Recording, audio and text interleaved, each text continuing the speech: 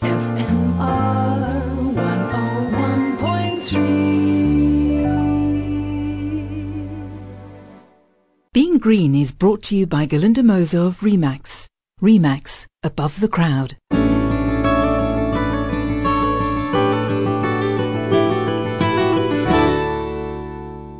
Hello again. The first week of November, a pretty explosive week, but then we used to celebrate Guy Fawkes Day on the 5th, remember? So, no surprise there. But joking aside, the issues are piling up thick and fast. Think global, act local, the environmental activists used to say. Maybe they still do. A local spatial environmental issue that's been catching my eye is pretty much in our faces, although you may not be aware of it if you're not a follower of the great science of astronomy, often claimed to be the oldest science. It certainly is the oldest science pursued officially in this country, and astronomers have just celebrated 200 years of the Royal Cape Observatory, or the South African Astronomical Observatory, SAAO, as it's now called. The environmental issue is an old one, resurfacing in a new and urgent guise. What to do with the land on the banks of the Liesbeek River? The banks have actually mainly gone, and there's a concrete sloot now channeling the water, but it's still the Liesbeek. It's called the River Club Development, after the existing River Club, a sports and golf club with its fairly low-key building to the east of the observatory. As a National Heritage Site, and in line to be declared a UNESCO World Cultural Heritage Site, you would think the observatory's concerns about the River Club development, proposed to take place within a few metres of the SAAO site, would have some weight in decision-making on the development. Not so for the municipal authorities and the Department of Environmental Affairs and Development Planning, who seem to think that putting up a raft of densely located buildings between 20 metres and 46 metres in height on the adjacent earth is just fine. In the words of the Municipal Planning Tribunal, the elevated height in Precinct 2, that's the place, enables a sensitive bulk distribution where it is deemed most appropriate. Who deemed it most appropriate? Probably the developers and their partners, as they stand to benefit financially. The observatory buildings are part of the rich cultural history of Cape Town, going back 200 years, when the Royal Navy deemed it appropriate to build an observatory to improve navigation and the knowledge of the Southern Hemisphere sky.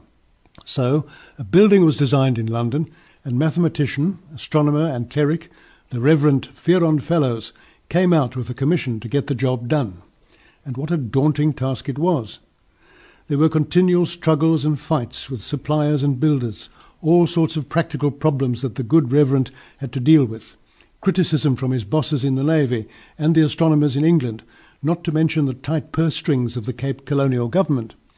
And he was expected to carry on making observations and scientific reports.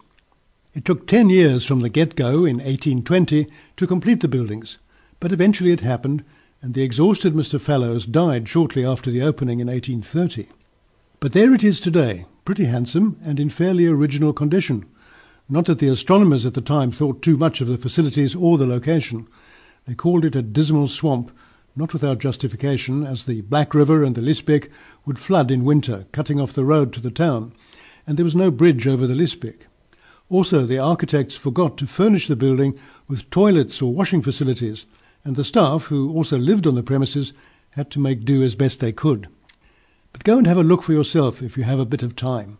The case is well put on the website www.change.org River Club Bar Development, with the artist's impressions of what the developments will look like. Read the comment section. You may like to add your own, and you can sign the petition if you feel moved to do so.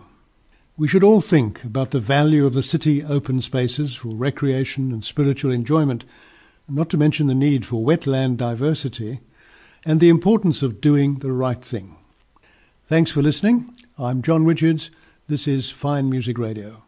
Being Green was brought to you by Galinda Moser of Remax. Remax, above the crowd. A global challenge to environmentalists is to make all people aware of how their behavior impacts on the Earth's natural resources. How we tread as individuals, corporates and government affects the circle of life. Galinda Moser of Remax Living is committed to the health and well-being of your family. This starts with your home and ends with your planet.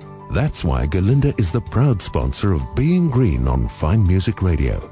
for now and future generations. Remax, above the crowd.